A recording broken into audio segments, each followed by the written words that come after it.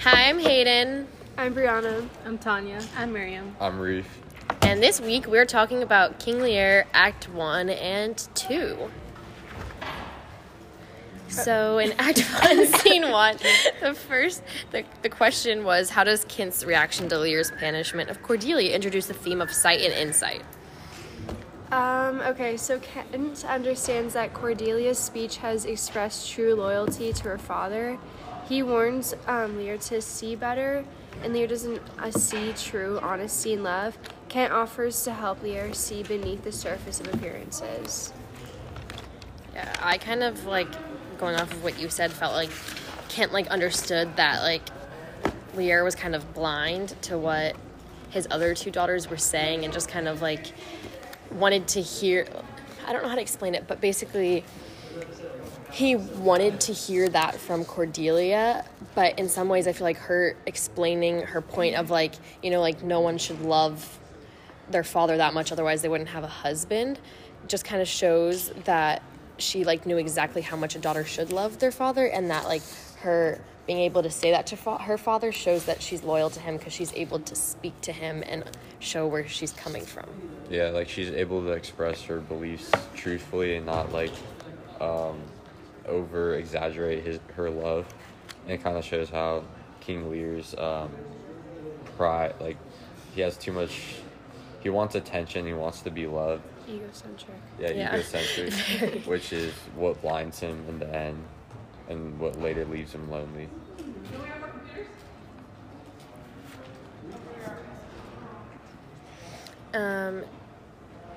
So then, in this first scene of the play, how does Shakespeare establish the parallels between the stories of Lear and his daughters on the one hand and the story of I don't know how to say that, Gloucester and his sons of the other hand?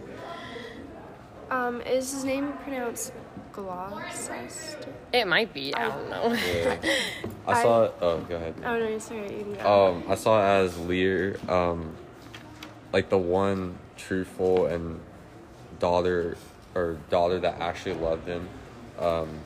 He banished and just set out versus which is similar to Gloucester, where the one son, his legitimate son, who actually loves him, he believes the lies of what's his name?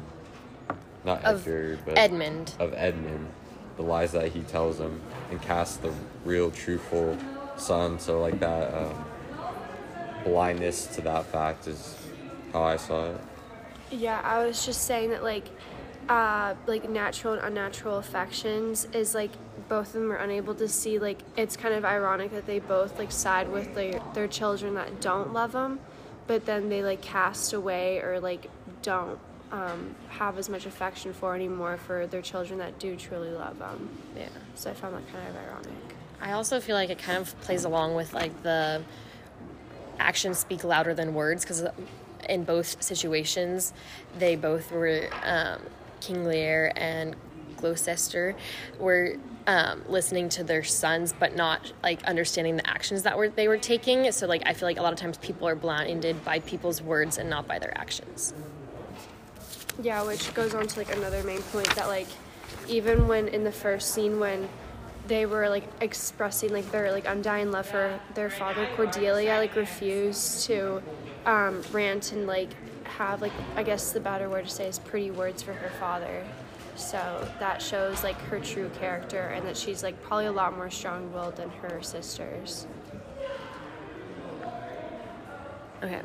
So then, question 5, explain the ambiguous nature of Cordelia's farewell to her sisters, the jewels of our father. With washed eyes, Cordelia leaves you, particularly as she reveals the theme of sight and insight.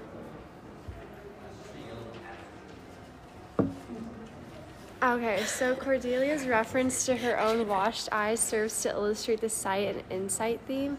Her crying might be because she's leaving her family, but I found it more as a clarity of vision.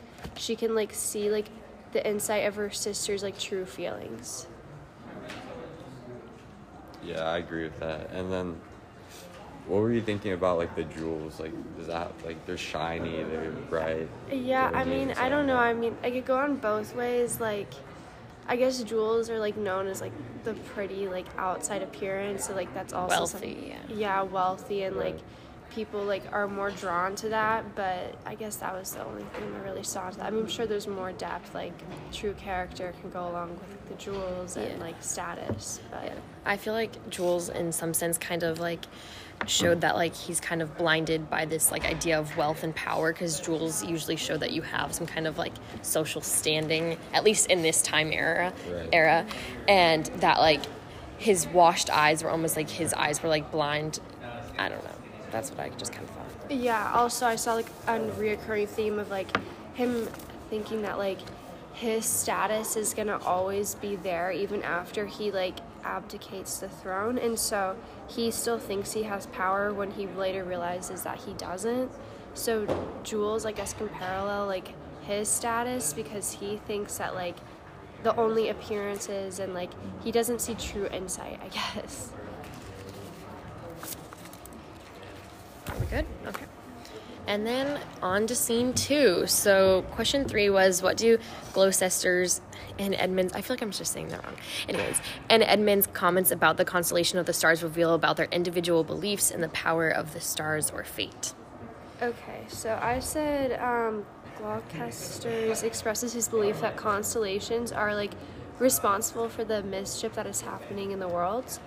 But then Edmund does not believe like the stars influence human existence. I thought he recognized that like they look at stars for answers or like inspiration. So it's definitely like very different opinions about constellations. Sorry, I'm gonna just. It was on. I need to read this one. So, on page 35, when they were talking about that, it was, I believe it was Gloucester, let me see. Yeah, that said that nature finds itself scourged by the sequent effects, and I feel like it just kind of showed, and he then talked about, like, love cools, friendship falls off, brothers divide, and I feel like he just kind of saw, like, the constellations as, like, equivalent to, yeah, like, the world, because everything in the sky eventually like falls, not really falls, but like is not exactly where it was before, and I feel like that's like equivalent to like how he views life, that stuff will not always remain the way it is right now. Yeah, and I think this whole thing with nature and like stars and everything, it later contributes to the storm and the effect of weather, and how just like how everything is no longer orderly, and there's destruction later on. I mean, can you kind of like connect that to like the fact of like his daughters and how he feels like soon, like, you know, like you said, the stars will like eventually fall and how everything will go down, like his like the love for him will go down too, and kind of like that kind of, how do you say it, like foreshadowing that? I don't know. Yeah, I do agree with that. I also think, like I said before, like the stars represent like the chaos that's going on. So like him seeing like that there's like chaos going on in the stars, he probably is going to be like, okay, like there is also something going on with the daughters too. Okay, so now on to scene 3 then. So the question is, whom does Gonerial decide to contact by letter at the end of the scene, and why? He wants to ensure that Reagan, his daughter that is still treating him poorly, but not as bad as his other daughter. What's her name? Gorneal. Sorry, I mixed that up. Gorneal wants to ensure that Reagan does not want their father to retain any degree of power. So both the daughters are like conspiring against their father. So the father doesn't go to Reagan and ask for help. And I'm sure that like Gonerial, I don't know how to pronounce her name, also doesn't want to be like put as like the bad daughter, even though she technically is putting herself in that position too. Yeah. So like the answer to the question, Gornero Yeah, I don't know. wrote to her sister, right? Yeah. To like make sure they were both on track and that they were like working as a team against their father. Yeah. Um, Yeah, to be on the same page. To be on the same page. Yeah. And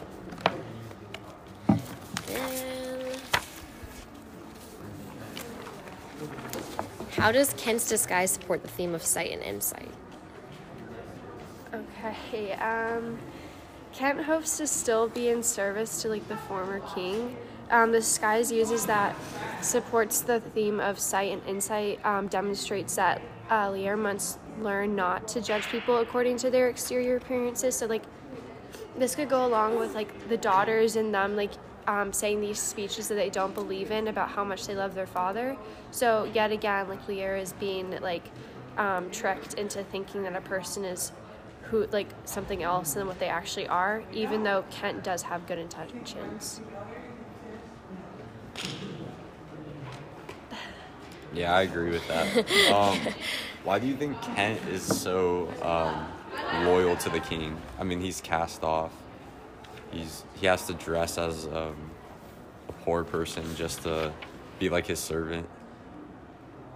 Well, Like, I think why would he do it? from like this might sound really bad, but like maybe he's trying to like get his trust, and maybe he's like trying to how do you say, like Impress him. yeah, trying to impress him, even though he's treating him badly. He's like, oh, maybe one day I'll get to that point where he trusts me and like he actually accepts me for who I am. Maybe like one day he'll actually like me, and it will all change if I just keep doing and ignore like anything that's coming my way. I don't know. Do you want me to go? Okay. Let me add something. So you know how like there's like chaos with like his daughters and stuff, and probably like he, like what's his name? That one dude. He's trying to kind of like get something from him, maybe knowing that his daughters won't be there, kind of ish. I don't know. Like he just wants something. Like he's kind of doing it for a reason. I don't know. And then for the third question in scene 5, I think, what wisdom does the fool express about possessions on the one hand and about nothing on the other hand? I said the fool indicates that Lear was wrong to give up control over his kingdom, and that he was like falsely relied on the goodwill of his daughters. Yeah, and then the quote for that was on page 51.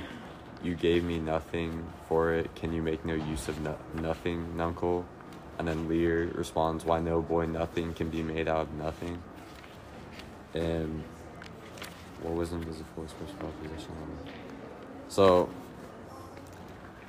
do you think the fool was talking about that nothing can be made out of nothing, or does he have a different point that he's trying to make? I wasn't sure what his view. I know Lear believes nothing can be made out of nothing. And you said that was on page 51. Let me. Yeah, 51 is when he started out.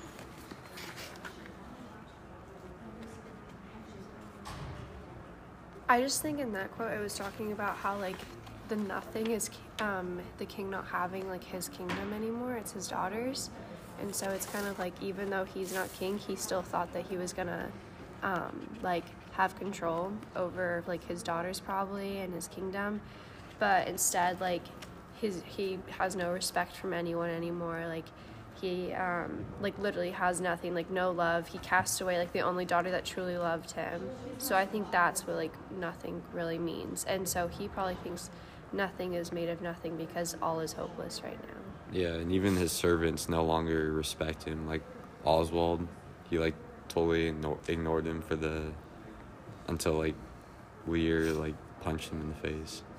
So. Okay. And then 9, what does Gonerial, or however you say it, command Oswald to do at the close of the scene, and why? He asked Oswald to carry a letter to his sister Regan in which she explains everything that has happened between them.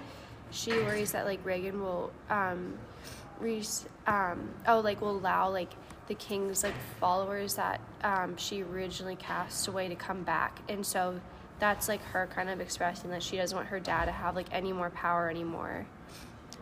Yeah, I feel like by like sending that letter, it just kind of shows that they're like kind of still like teaming up against him, too, because she like wanted to make sure that she was on the same page and inform her of where Gorneriel's relationship was with her father, so that Regan could be on the same page.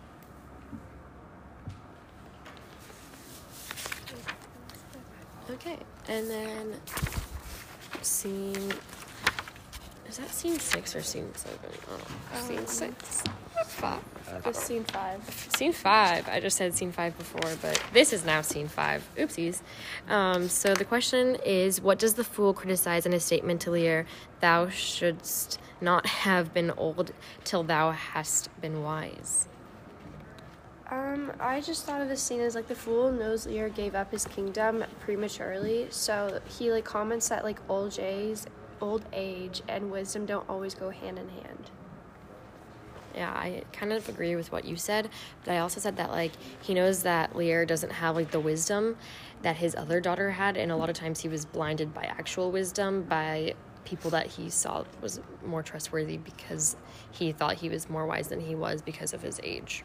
Yeah, and I also think it like, oh sorry. No, continue. I was just saying, I also thought it foreshadowed like his later like insanity that he starts to fall into, because the fool's already recognizing that like he did something really like foolish, ironically.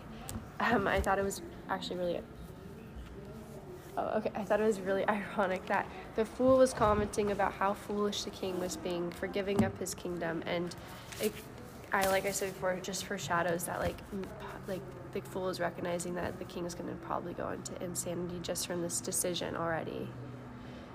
Yeah, and the king never really made important decisions as king. He put his responsibilities to others and really just took the wealth and the power and the feeling of being loved, which kind of is doesn't make sense for these people being loyal to him. But yeah, he still feels like he's powerful, but never gained the knowledge that comes with being a powerful individual. Does anyone have any closing thoughts about Act 1 before we go on to Act 2? Nope. Okay. We are going to be moving on to Act 2, and the first question in Act 2, Scene 1 is, how does Gloucester's expression, "my old heart is cracked," illustrate the parallel between Gloucester and Lear when it comes to old age and their relationships with their children? I just saw this as more of like their breaking bond with their children, because it's saying like their old heart is cracked, and so that could also like represent their bond with their children, and it's breaking as well. So like not only is the king like casting away like Cordelia, which is the only daughter he loves, so he's already like breaking that bond with her, but on top of that he already has a poor relationship with his daughters and his other 2 daughters, which he recognizes. So I just think it's like just their children's loss of respect and need for power is kind of their breaking bond and like their relationship with their children. Yeah, I agree with you. And I think Gloucester and Lear they still saw their children as children and never realized they weren't like the loving kids that like looked up to them, and because now they see that their children actually want to take power from them and be their own like individual with power. So they're just like heartbroken in the fact that they're no longer their children's heroes. Yeah. Not only just their children's heroes, but I bet they like raised them to always like respect them, and now that they've gotten older, their children are not respecting them and like going against with what they probably like were taught growing up about like the hierarchy of like respecting your elders.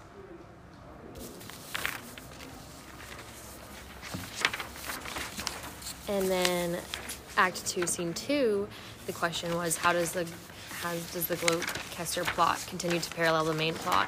What does Shakespeare achieve by keeping the 2 plots so carefully parallel? That's 5. Yeah. Okay. I said Gloucester puts his trust in the wrong son, just as Lear trusts the wrong daughters. And Gloucester's honest and loving son has run off, just as Cordelia has been banished. Yeah, honestly, that pretty sums it up. But what does Shakespeare achieve by keeping the 2 plots so carefully parallel? I feel like it I feel like him keeping them so carefully parallel kind of just shows that like this happens a lot in just like the real world of like different parallels between family relationships, and how especially in like the olden times, the hierarchy of like kingdoms and stuff, a lot of times kids wanted the power that their parents had because they saw this like egocentric adult and they became egocentric themselves. Yeah, like these problems aren't so uncommon that they root in many families. And honestly, he probably did this too to like show like the his audience. The audience can like recognize that this is also their relationship probably with their children as well. Like this isn't just like a one-time like plot that happens, even though it's not a true event that's happening. It's still like very symbolic probably to the audience. Yeah, like what can happen when they're too how do I say this, that they're just, I don't know, focus on the money and power of their family rather than the actual relationship. Yeah, well also it doesn't have to be just in a family too. It could be like in all like day-to-day life with any person. I think Shakespeare wanted the audience to recognize that like this is a learning point for them, that they can't just like be like I guess enthralled in like all of the like pretty things in life, I guess, and like pretty words and compliments. And now on to, is there none for scene 2, I guess? So, scene 4. The question is, why does Lear, which is question 4, why does Lear believe that Regan will treat him with more respect than Gonerial? What idea does Lear still cling to?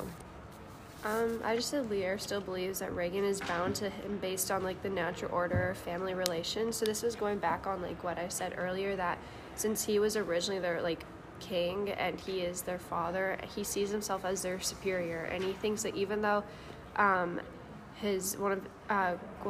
is treating him badly, he still thinks that Regan will be like the one true daughter. So it still just yet again connects to the theme that like he doesn't recognize like Cordelia as like his true loving daughter, and that he can't see past the like compliments he receives. I also feel like at the beginning he still kind of clings to that like Regan like showed her devotion, even though Gonerial, her devotion to her father was obviously like not real. I think he still like kind of had his last hope is Regan, so he still clings on to the fact that she said that at the beginning of the book. Yeah, and just all his desperation near the end when he confronts Regan and then realizes that he no longer has daughters that love him as they should. And then that goes to like the storm, his like destruction of power. And you probably have questions on that. So. I actually don't. Well, there is a question on that, but the ones that he's had us, there's not. But we can talk about that. But for question 7, what revenge does Lear swear on both of his daughters? Lear promises to avenge himself against both Regan and Gorneal, but he cannot like formulate the precise plan for revenge. So this goes on again about like Lear's lack of power anymore. Like he literally has no power, but he is like promising to like avenge himself for this poor treatment he's getting from his daughters.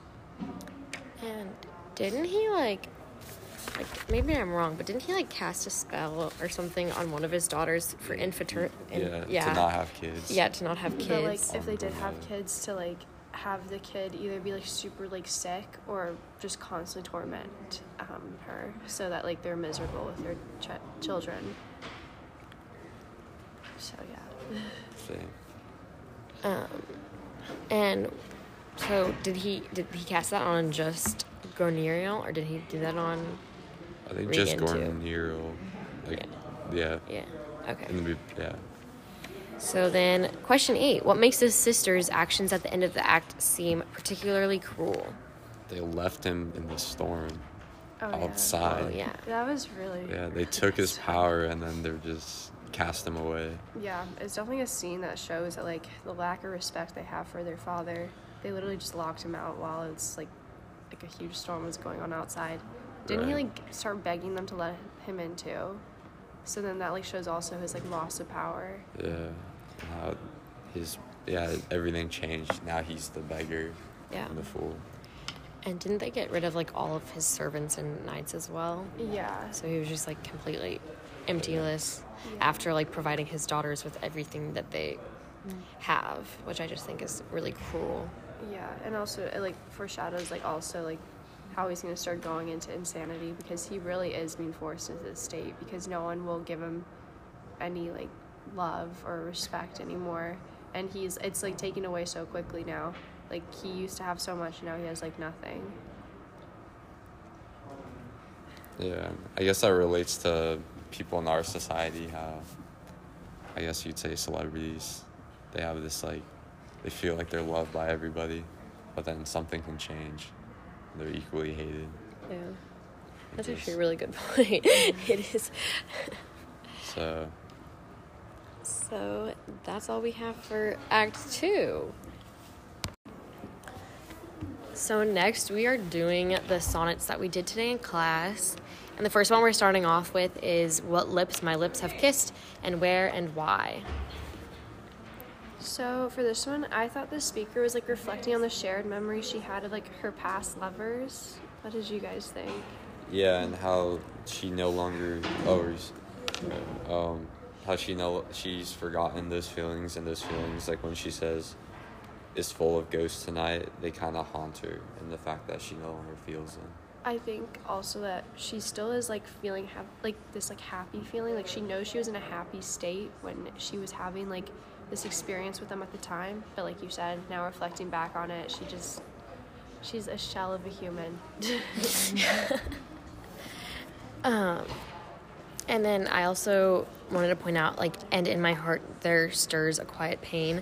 I think, like, when they come to her as ghosts, she kind of remembers, like, all the happy times she had with her past lovers, and it just kind of makes her sad because they're not there anymore to provide her with, like, the same happiness that she had when she was with them.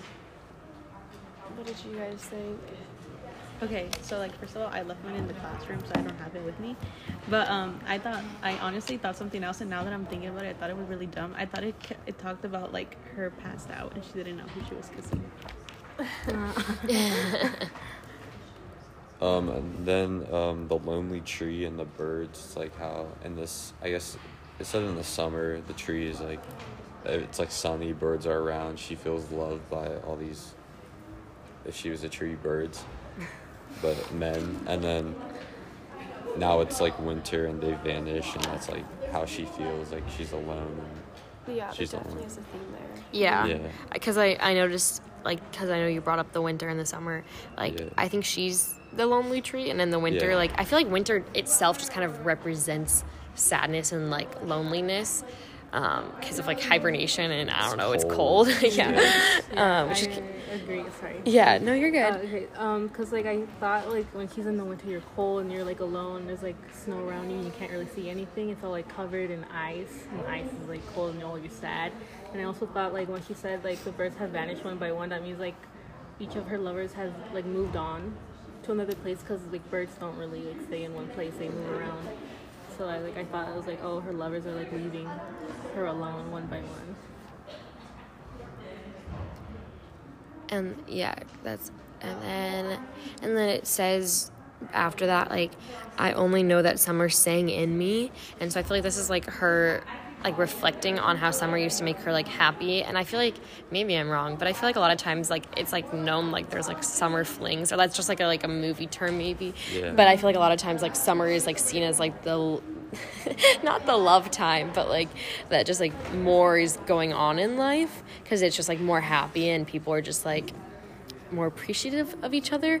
And then she says, like, that the summer sang in me, but though that in me sings no more, like that now she doesn't have any more lovers and happiness and that bring her happiness.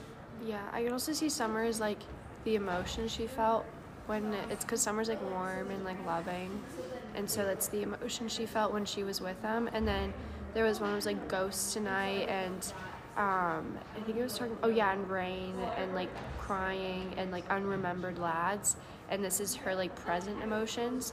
So I found it kind of interesting that she like talked about her present emotions but then like talked about her past emotions, so it's kind of reversed of how like most stories are told.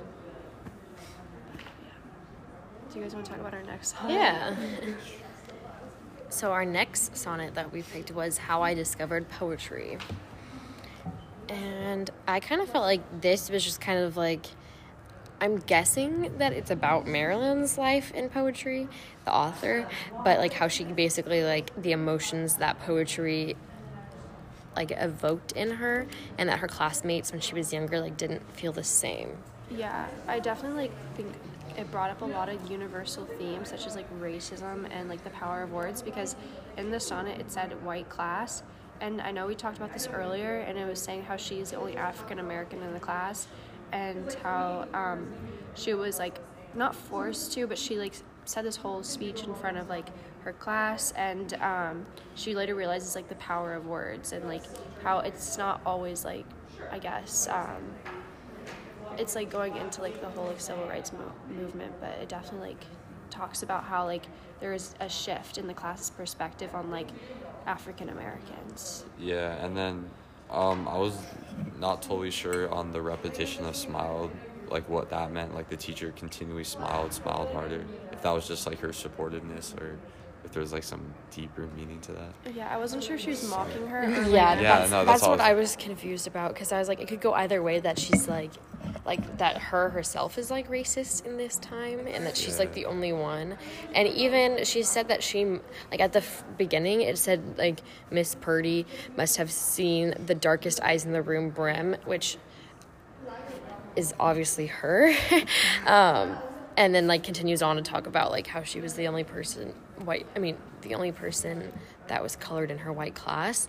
And I feel like the smiling could be like her like smiling uncomfortably, almost like that, like she feels like she's the only one that could read the poem, but it could go the opposite, where she understands that she's the only one that likes poetry, so she's trying to encourage her. What do you guys think? I don't know. I just thought it was racist. I was like, wait a minute. I mean, it's kind of weird because like she was the only one to give like a poem. Like you said, it could go like both ways, because it was like, okay, she's the only one that actually like understands this and like kind of feels the power of words, but yet she's like the only colored person and the only one that she actually gave a poem to like present and in front of like an all white class. And I don't know. Yeah, it and goes then both ways. when she says, I stood and opened my mouth to banjo playing darkies, pick Annies, disses and dats, it's like how the poetry kind of, she didn't see her audience as just some white classman, because I searched up pick Annies and it's like a small black child, and then banjo playing darkies, so like her whole environment, like she's enthralled in the poetry that she was presenting. So then it kind of, if that's the case, then it was kind of mocking her, I feel like, in some ways, because all of those, and even like, I don't know if disses and dats, but like I feel like that language is like Different than like the white man. yeah, I don't know. Yeah, I didn't know how to phrase that, but I feel like it was kind of like, in a way, like mocking her, what is back then stereotyped as her culture. Like some slang. Yeah, that's exactly. Are we good? Yeah. Okay. Well, thank you so much for listening to our podcast this week, and I hope you enjoyed.